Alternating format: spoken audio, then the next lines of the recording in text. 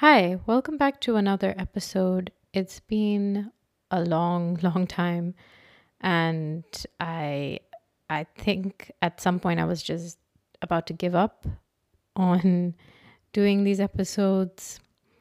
A lot of self-doubt, self-criticism was in my head. And even though I talk about it and how to kind of get better at dealing with it, it still affects me quite a bit. But at this point, I'm so anxious that it's just strange thing where I'm like making myself create things while I'm anxious, which usually I wouldn't think of ever doing, but I'm trying to experiment with this. Like, okay, the first thing that I think of when I'm anxious, or actually I don't really think, I'm just overthinking, and my brain and my body are kind of in this flight fight zone where everything's just very chaotic. So in that moment it feels impossible to do anything, let alone like create. But I was listening to this psychotherapist and writer of many books. He's also like a creativity coach. His name is Eric Mazel, and he's written so many books on cognitive behavior, like CBT, cognitive behavior therapy. But he has a very interesting way of, like, a very creative way of explaining it and giving advice on how to redesign the way your mind thinks, and also how to live as a creative, like how to deal with things as a creative, how to build your practice.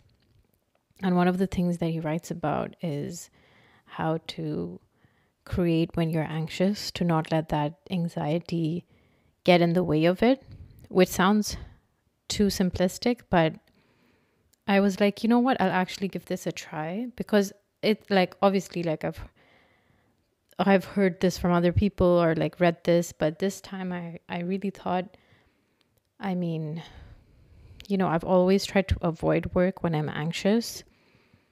And when I'm happy, I'm like busy with life and just not really creating stuff because I'm just busy with other things.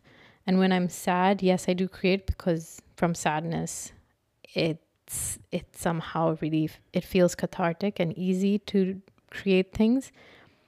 But with anxiety, it's so debilitating. So I usually avoid creating anything.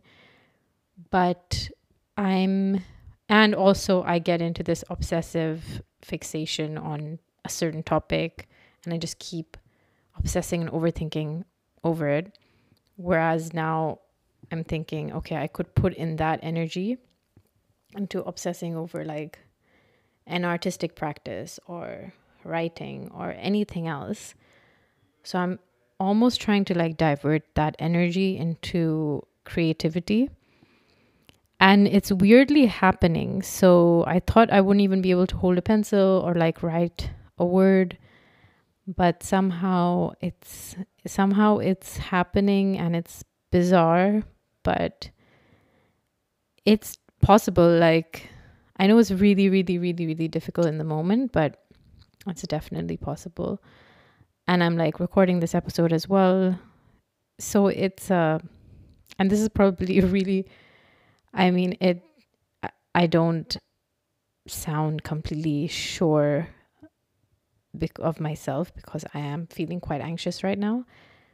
But I think that's like the kind of challenge I'm giving myself.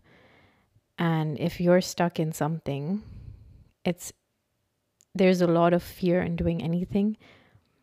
But I think now that I'm doing this and I'm recording myself and my voice is shaky, it almost feels like I'm like facing that fear, and it just feels amazing because I usually don't do that. So I'm really glad that I did this.